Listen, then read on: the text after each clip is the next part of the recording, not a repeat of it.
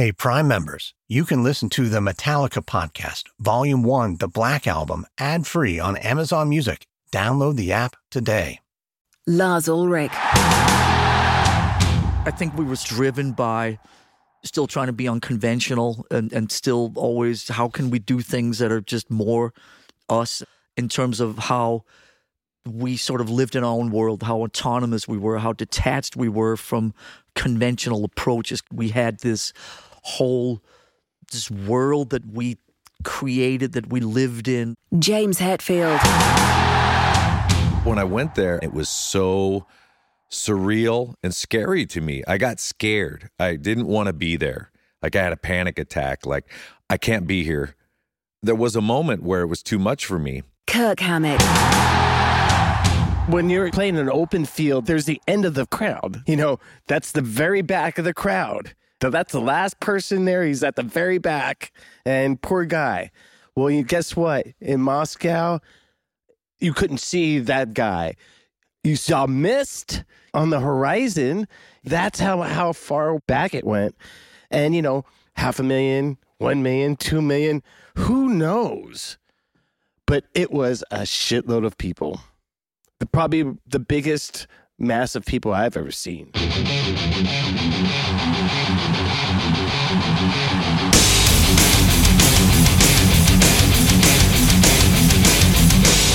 The Metallica Podcast.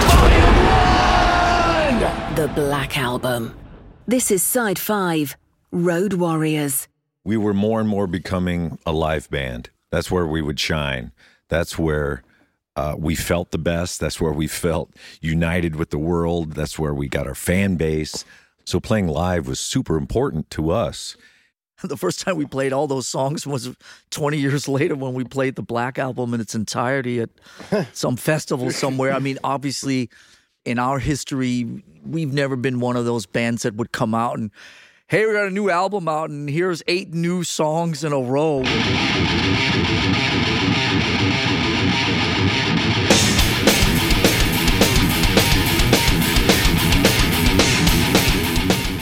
And so as the tour went on, there'd be more and more songs. I think, Enter Sandman was pretty early. I think that was kind of our opener. Sad But True was also pretty early.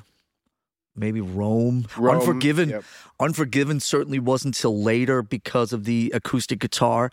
And Nothing Else Matters was way later. And then a big pile of like The Struggle Within. I don't think we'd ever played The Struggle Within live until we did the Black Album. Precisely. Tour 20 years, something like that, right? So there's a whole mixture. I think, a deeper cut like Through the Never maybe came in. Third time we came back to Europe on that tour or whatever. It's like, okay, go deep or whatever. We are as forever, quickly turning to the never. Thank you. Yeah, that Russian show, we did that Moscow show. Yeah, we did like a couple months in Europe it was us, AC/DC, Motley Crue. Who else? Pantera, Black Crowes. Black Crowes were on it. Queensryche. Jeff Tate, ex-Queensryche.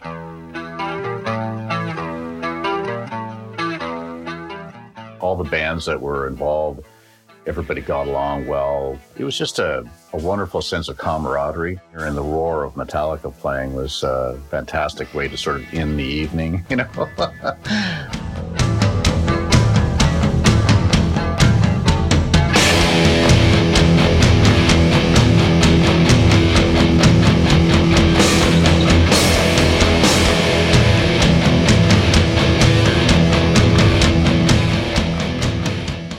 They started their set with Enter Sandman and that sort of long, prolonged intro, with the drums. And it's just very tribal, like a call to the tribes, musically speaking.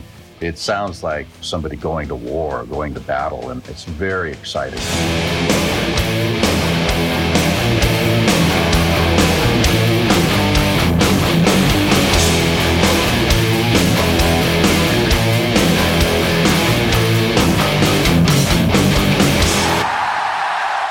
And then we started headlining and doing our own thing in America in the arenas. somebody had the idea of doing an evening with rather than an opening act, and we had a movie and we did live from the dressing room and all this, and we played kind of a long stage set up at one end, and there was a whole bunch of shenanigans and a whole new effort made to get closer to the fans and try to do our own thing. Ross Halfin, photographer. They're great to their fan base, particularly Lars. I mean, Lars, when you meet him at a meet and greet, you come away thinking that he's your best friend.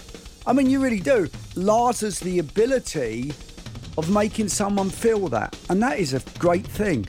The only person I ever met as a fan that did that to me was Keith Moon. If Lars is stopped for an autograph or pictures, he always says yes, which is how it should be. Big Mick Hughes, front of house engineer. They really do like their fans. In the early days when we did the groundwork to this, the band would stay and sign autographs. Even after the gig, we would load out the gear and the band would literally still be there after we'd finished loading the trucks.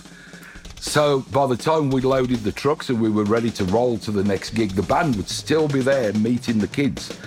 It was one-on-one conversations.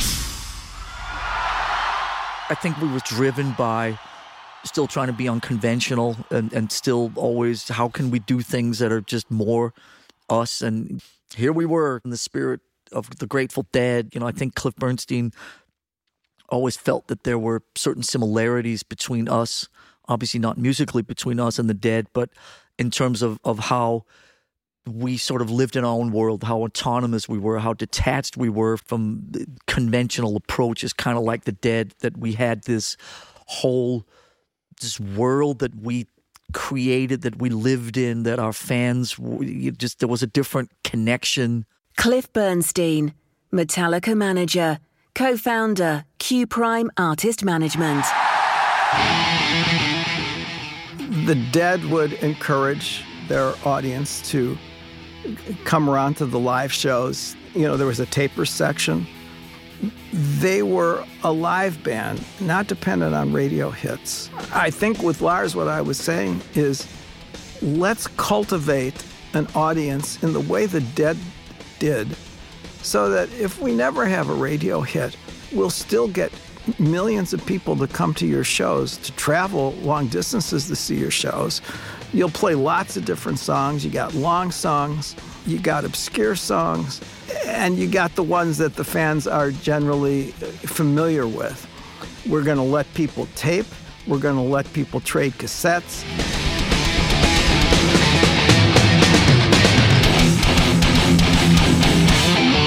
Yeah! Thank you so much, man. We'll see you around soon, I hope. I hope you had a good time these couple nights, because we fucking did, man. See ya! Thank you from Metallica. See ya. I know we talked about the stage itself, the Snake Pit, and Peter Mensch drawing it on a napkin saying, hey, Stonehenge, here we go. Tony Smith, tour manager. The general idea of the Snake Pit, they had the diamond-shaped stage. And I believe it was the manager, Peter Mensch, who came up with the original thought about having the hollowed-out piece in the section. Well, okay, we will make that a special area. Okay, we'll put special people in there. And then it became fairly apparent, you know, that is right there with the band on stage. It's a living, breathing experience. People who want to be there and who would appreciate being there, ardent fans, they need to be in there. So we kind of changed it around a little bit. We would find fans one way or another who we could tell would delight in the experience. And the band would feed off their energy, and vice versa. It became very much a part of the show. When I think back to that tour, it was us touring around the world with this ginormous diamond-shaped stage. We had the Snake Pit in the middle there. We would sit 30 minutes before each show and, hey, from the dressing room, we'll be out there to kick your ass in 30 minutes. And then they'd come in and film us in the dressing room shirtless and flexing or whatever the fuck was going on. And that was always hilarious. And then we'll be out there in 15 minutes and then we'd play. Adam Dubin, documentary filmmaker. They would open to Enter Sandman, which was, of course, a new song at the time. The way the lights would come up and they'd be there and you'd hear the opening riffs and they would like be there on that insane stage with the snake pit in it and everything. It was such a powerful image and you would never forget that staging.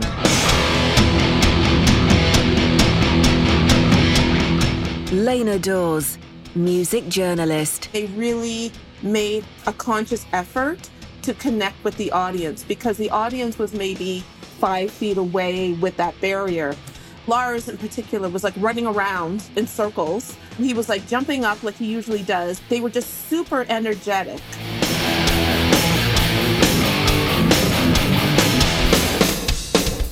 One drum kit on either side of the stage. Guys were running around and we were playing 360 and it was, again, just this kind of continued effort of trying to do our own thing. When I think of that tour, there was a lot of that, just out with the conventional wisdoms and trying to do different things. Some of the songs definitely were a little more challenging. We're going to play The Unforgiven live, and the thing with the acoustic guitar, and then you had another guitar on you. There were a lot of things, and I mean, we didn't even circle around and Nothing Else Matters till I think a couple years into the tour, how we're going to do that. And I remember James sitting on one of the steps on the Snake Pit and kind of doing it.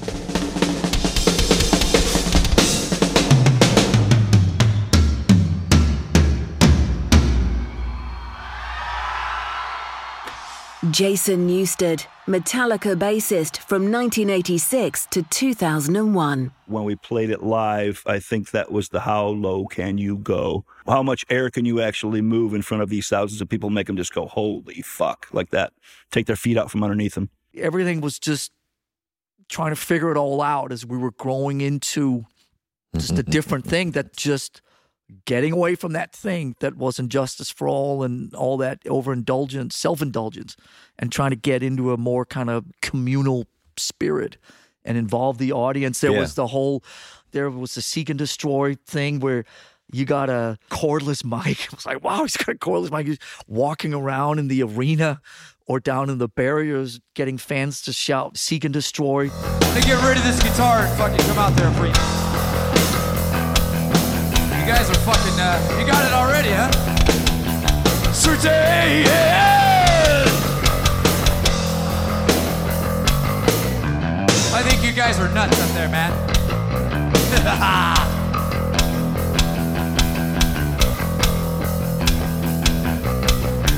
Certain, yeah! This episode is brought in part to you by Audible, your go-to destination for thrilling audio entertainment. Whether you're looking for a hair-raising experience to enjoy while you're on the move or eager to dive into sinister and shocking tales, Audible has an exclusive collection of thrillers from best-selling authors that will keep you on the edge of your seat. Like James Patterson's first audio-only thriller, The Coldest Case. Experience stories like never before, where every chilling detail is brought to life by captivating sound design. Plus, as an Audible member, choose one title a month to make yours forever. And now, new members can try Audible free for 30 days. Just visit audible.com/WonderyPod or text WonderyPod to 500-500. That's audible.com/WonderyPod or text WonderyPod to 500-500. Worried about letting someone else pick out the perfect avocado for your perfect impress them on the third date guacamole? Well, good thing Instacart shoppers are as picky as you are. They find ripe avocados like it's their guac on the line. They are milk expiration date detectives. They bag eggs like the 12 precious pieces of cargo they are. So let Instacart shoppers overthink your groceries so that you can overthink what you'll wear on that third date. Download the Instacart app today to get free delivery on your first 3 orders, while supplies last. Minimum $10 per order. Additional terms apply.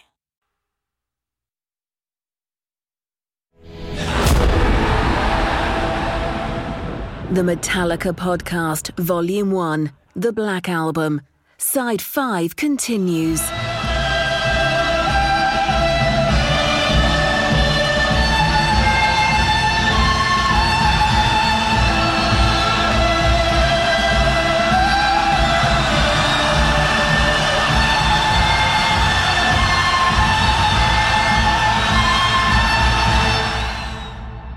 we end up in Russia, and we're playing in front of no one knows how many people there were, and we had no clue what we had just walked into, really. To this day, we still don't have a definitive number of how many people were there. At one point, toward the end of our set, I tried to count them? Well, no, I tried to find when... Because, when you're playing an open field, there's the end of the crowd. That's the very back of the crowd. That's the last person there. He's at the very back. And poor guy. Guess what? In Moscow, you couldn't see that guy. You saw mist on the horizon and people underneath that mist. And it was still going back. That's how far back it went. And 500,000, 1 million, 2 million, who knows? But it was a shitload of people. Probably the biggest mass of people I've ever seen. But it was more of a historical moment than we had realized. Literally watching people go from communist to, feeling freedom, complete freedom. People in the front row who were part of the military, who was the security, just seeing how many people behind them were having so much fun and just slowly taking off their uniform and transforming into a fan. I got to see that and how cool that was. I don't know what happened to that person afterwards. If he was taken off to Siberia, I have no clue. But there was some pretty intense moments happening that they didn't understand what music could do to people on the inside and how it expressed itself on the outside.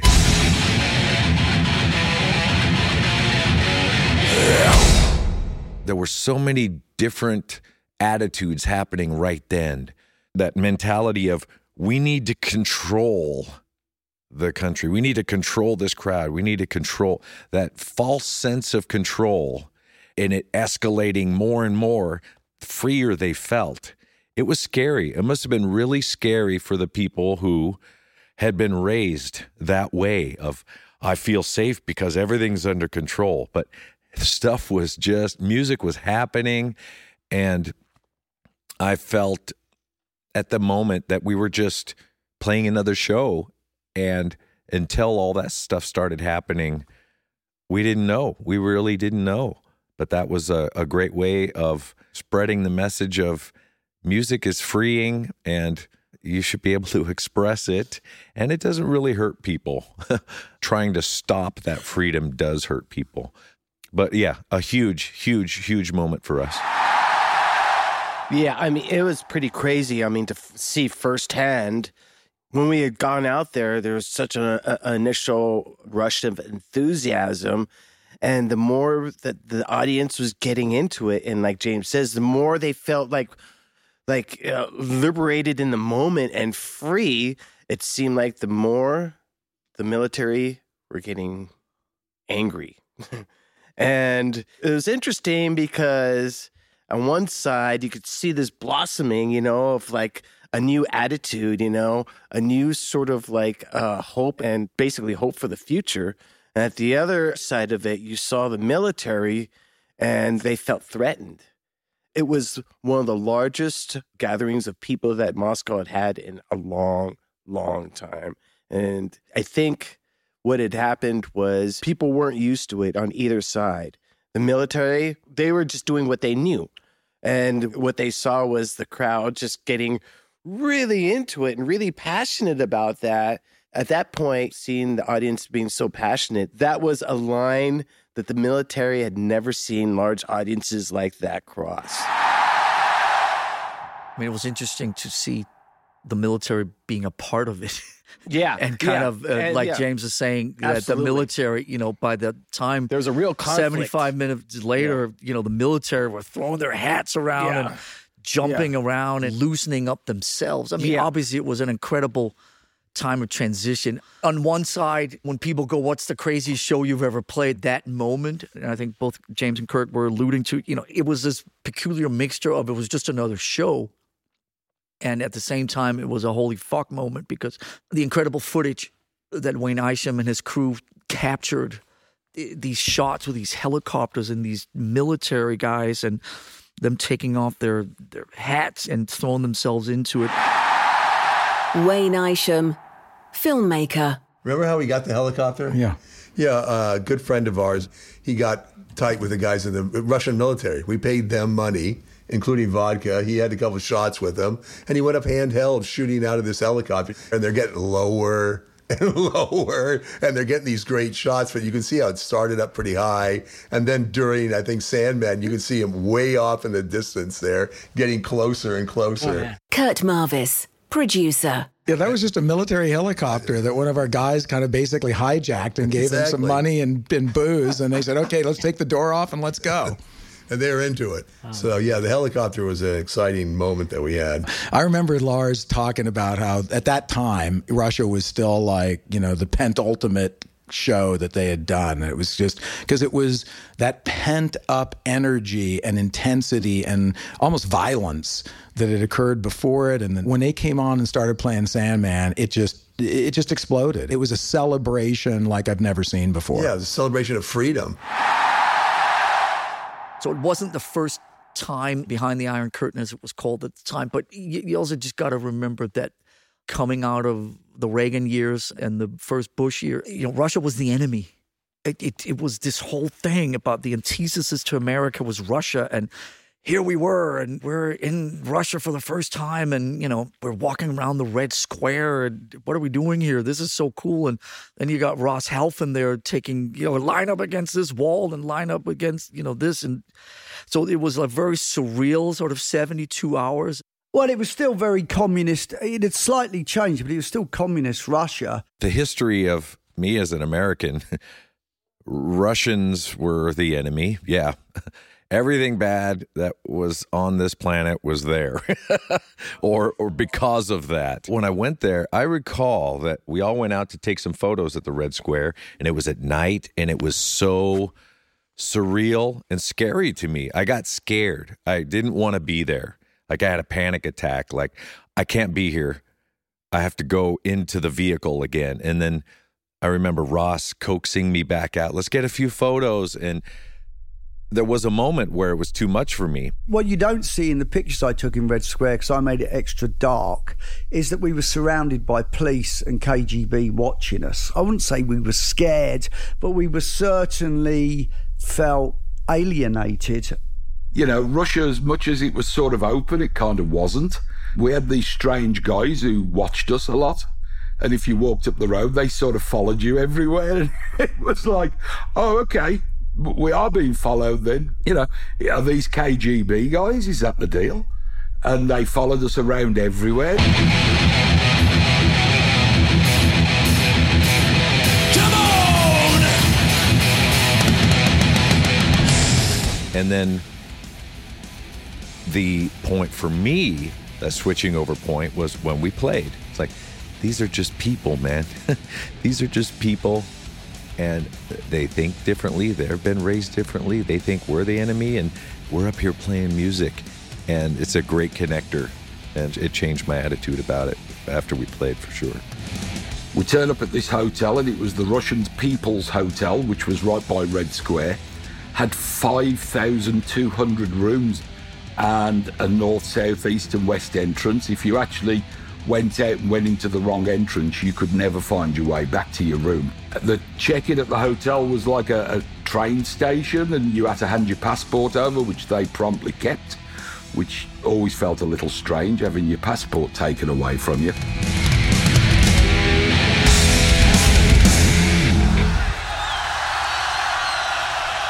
Thank you.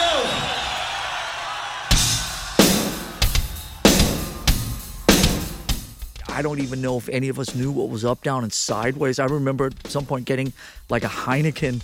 I was like, oh my God, a Heineken. It's got the same logo as it does in the West. It was like, that was crazy, And, okay, that'll be $8 for each Heineken.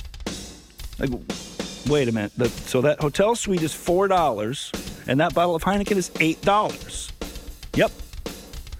Okay, cool. Well, I guess we'll have 4 or whatever, like just like, it was the same that we went to a bar and paid $8 for a Heineken, but $4 could get you meals for your family for the week. So it was this weird mixture of all these different energies coming together, but it was a tremendous transitional energy in the air, and maybe it's exaggerated, but at the beginning of the show, it was certainly the first time an event like that had taken place. Just like any other fucking place, except that T-shirt cost 6 weeks' wages.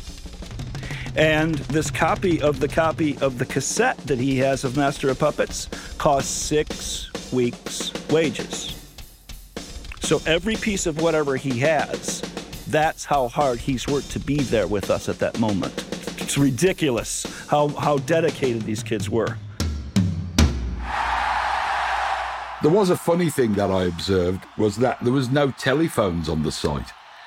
Other than, I believe, CNN lent us a briefcase satellite phone, which you opened up and you put the dish, and the dish signed onto a satellite, and then the satellite called you back at $11 a minute. Toilets were a pretty difficult thing as well. You certainly didn't want to have to go to the toilet there.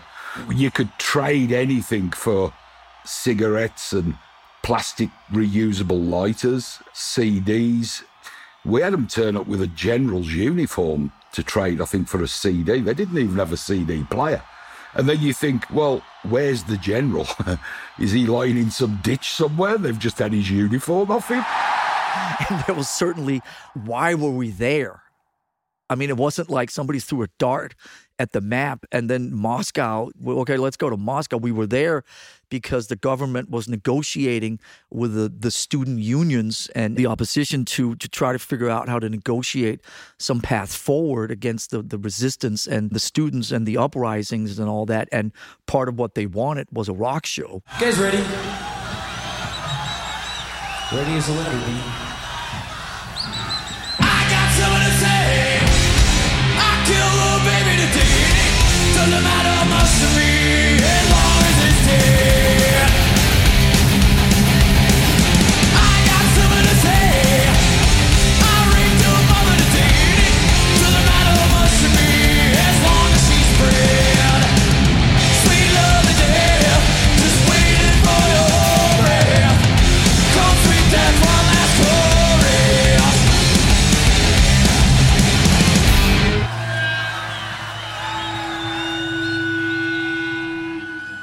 You know, we got told we'd been invited to go to Russia to reward the youngsters for not revolting against the government. It was like a bit of a thank you, here's a free concert on that airfield in Moscow.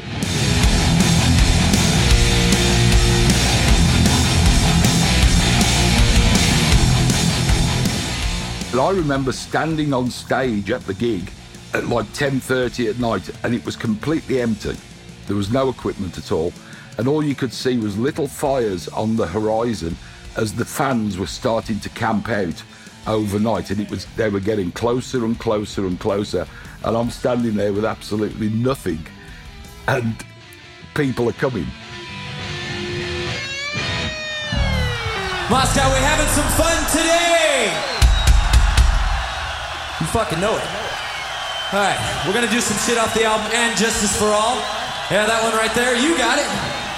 So watch our buddy Jason over here. He'll show you what to do, so follow him, will you? Harvey.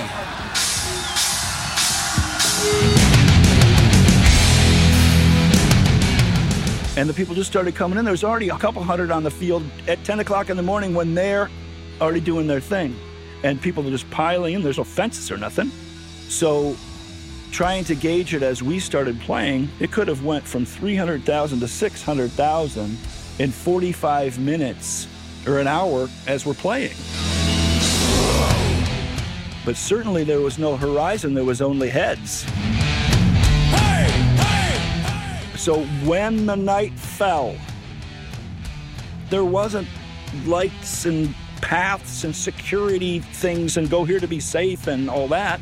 It was just darkness and hundreds of thousands of people in the darkness. So the glow that was emanating off the stage lights and so forth like that did light up a certain amount of people. And except the AC/DC, see everybody glowing red, but the light still couldn't even reach to where the people were. It was fucking frightening, man.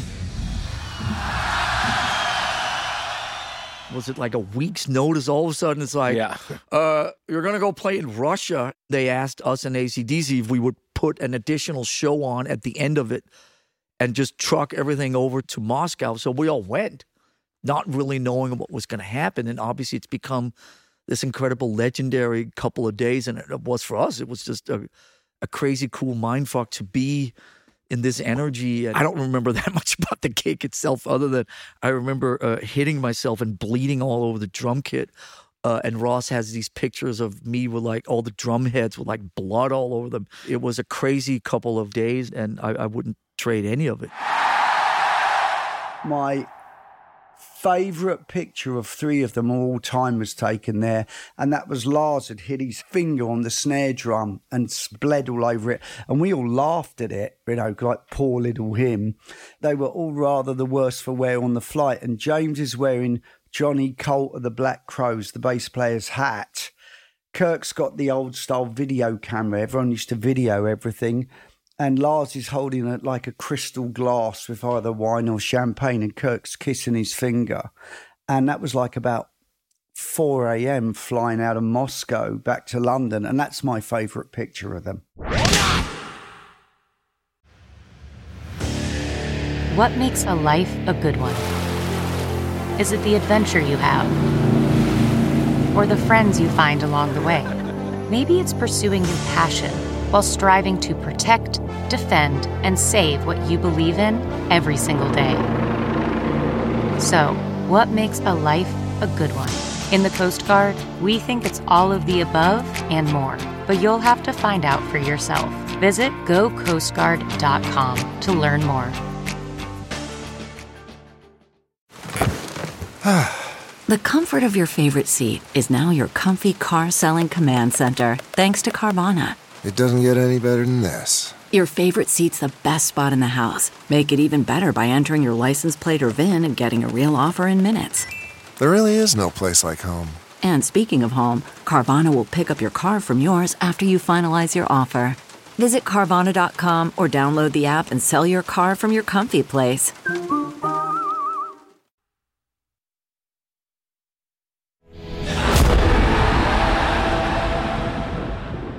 The Metallica Podcast, Volume 1, The Black Album. Side 5 continues. On the subject of Day on the Green, I could distinctly remember that at that point, The Unforgiven was in the set, and we played it that night, and it was pretty amazing. We played with Queensryche and Faith No More. And Soundgarden. And Soundgarden, yeah. Being a San Francisco-based band, James and I did not grow up here, but Kirk and Cliff obviously did, Cliff Burton, and I know for them, the Day on the Green signifies an even greater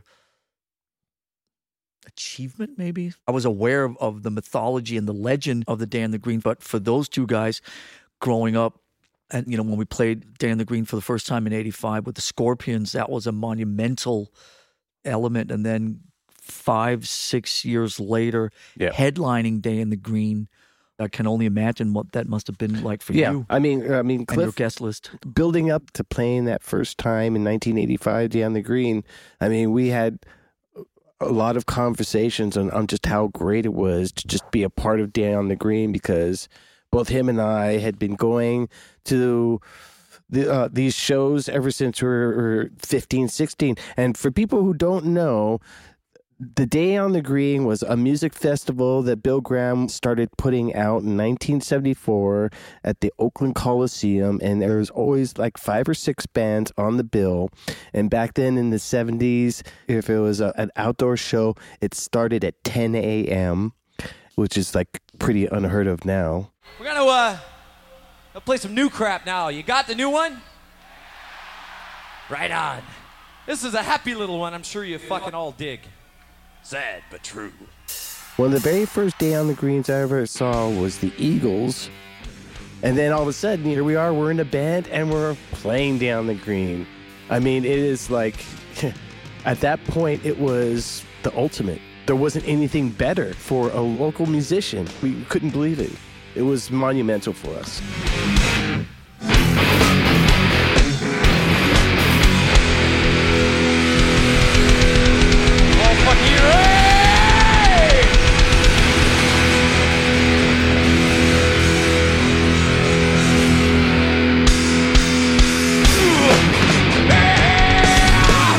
Makes you fucking nuts. We'll see you. Thank you.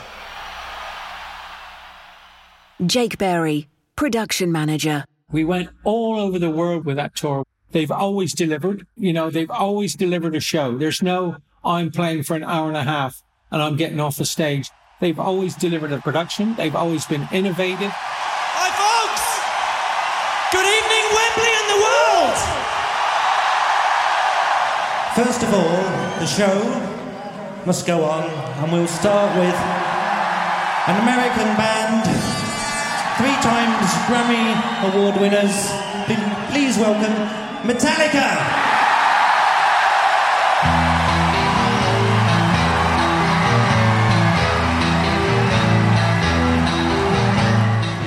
There was 2-3 years on the road of incredible highlights, but another kind of mindfuck day was the Freddie Mercury tribute event, which took place, I think, some point in the middle of the next year, 92, at Wembley Stadium. Freddie had passed maybe a year before or whatever, and the remaining members of Queen were putting a big tribute gig together, and we were invited to play. And we were still kind of outsiders, and I just remember feeling like, wow, here we are, part of this thing. The Queen guys were there, and lots of just totally great artists that we had admired for years.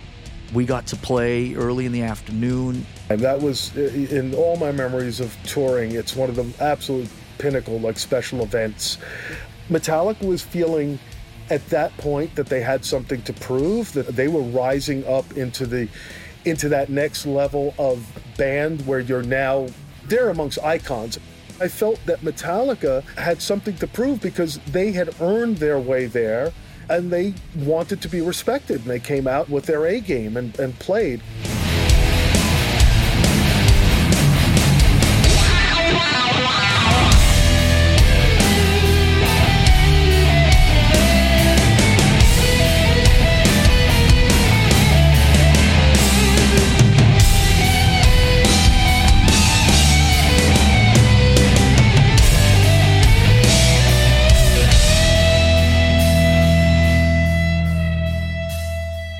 Freddie Mercury was in line with those kind of out-of-body experiences, and here we were in the most mainstream of events, playing with Queen, playing with Guns N' Roses, playing with all these A-list British artists that were there to celebrate Freddie Mercury. And not only were we there, we were there early in the day. We may have even been the first band on. Yeah. That's fine.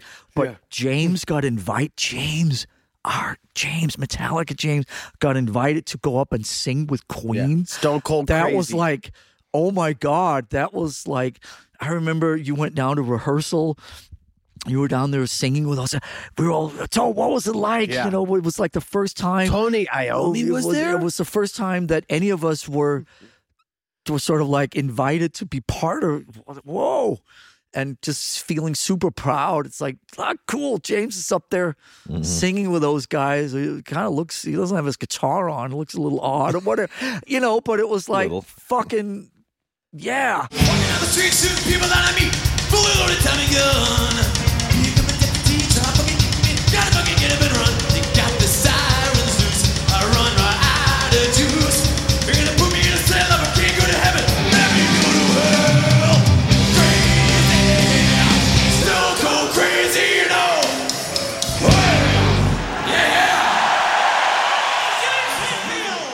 That moment was, I mean, the rehearsal was not cooler than the gig, but as impactful in my life, just seeing those guys, but to show up at that gig and then go out there and, okay, get in the tent. Here's the tent where you wait, and, it was full of headsets and clipboards and, okay, who's next? Oh, who are you? Which guy are you? Contest winner. Exactly. Well, you made it into the next tent. Okay, go on to the next one. And do you need the makeup and the this? It's like, no. It's kind of interesting, what James said, because we were the first band. Okay. And I remember we were shuffled along with people with headsets and clipboards. I remember I'm thinking, going, this is completely different how this is all run. This is so different from the way we run things. I mean, there's always a clear path and things are always obvious. We always know where our guitars are, where the stage is. People are expecting us, and we're guided onto the stage ahead of time. We're always sitting there waiting for the show to start.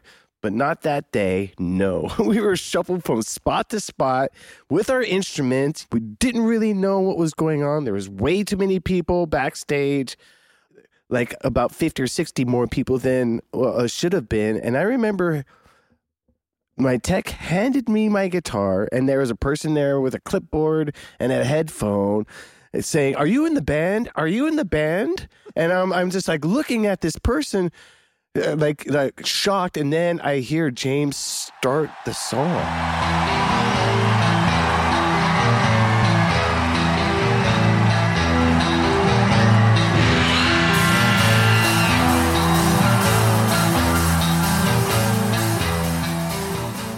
And I hear, Enter Sandman. I literally had to turn around, jump over someone else's monitor from some other band, weave through a back line of some other band, and then pop out in front of everything just in time for me to hit the wah pedal chord.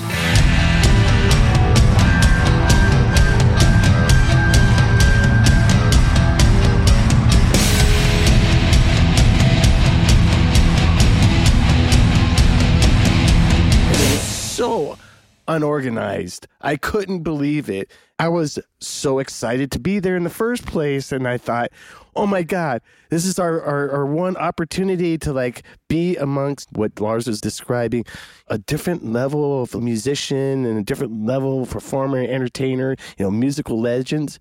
I was so excited, but then I thought, oh my God, I'm going to screw it up because I'm in the wrong place. I don't know where to go. And Brian May is watching me. Yeah, I literally ran out there just in time, and we all kind of crashed down together, and we played the song, and it was surreal. The beauty of that moment. Yeah, it was surreal because I looked out in the audience, and it was not our audience. It was the general population of England.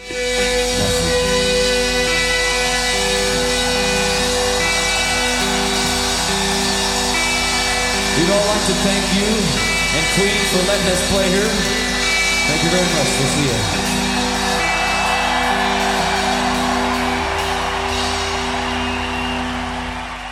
you. We understood that a combination of some of these songs was how we got to satisfy our needs as artists, but also as the crowd, how to build a set, how to vary it more than just what we were doing on the Justice tour. Drumming certainly involves a lot of balance and really being in the moment and always paying attention to what the other guy's doing. Just always knowing where James is, always knowing where Kirk, at that time Jason, always having I'm in the back, the anchor. But it's just about being in tune to your surroundings and really just on it. And I think a lot of that certainly comes from growing up in a sports environment and just always being part of a team, being aware of what your opponent is doing. So I'm happy that I had that schooling and grew up in those environments. Absolutely. When I sit back there and we're firing on all our cylinders and Metallica in a live situation works at its best, it's when we're all really connected to each other. Coming up on Side 6 of the Metallica Podcast Volume 1, the Black Album, Team Ugly. Not only were we on Team Ugly and they were on Team Beautiful, to put it that black and white, but the fact that we were on Team Ugly was what fueled us. And it Because felt good. It felt set good us to be on apart. Team Ugly. Yeah, because it set us apart. It was like we were representing all the people that were outcasts and that didn't fit in anywhere. Please welcome Robert Trujillo. Thank you. Thank you. We're so glad you're here. Alas, 'tis I, Lord of Darkness, the Whiskey Warlord. Tell them the first gig. Well, exactly. Actually, the second gig, right? Exactly. There was no advice. That's the... No, the advice was the train is rolling, jump on. Yeah. Yeah, exactly. The train is rolling, jump on board because it's moving fast. And for me, this was like very surreal. It was all happening so quick. I mean, it was just at the pinnacle of anything I ever experienced in my life. The Metallica Podcast, Volume 1, The Black Album. Executive produced by Lex Friedman for Art19 at Amazon Music. Produced by Lars Murray and Dennis Shire for Pop Cult. Story producers and writers, Mike Mettler and Catherine Turman. Mixing, sound design and editing, Rob Spate. Showrunner and creative direction, Dennis Shire. If you love what you've heard, give us a 5-star review and share this podcast. Please subscribe wherever you listen to podcasts and ask your fellow Metallica fans to subscribe too. I'm Claire Sturgis.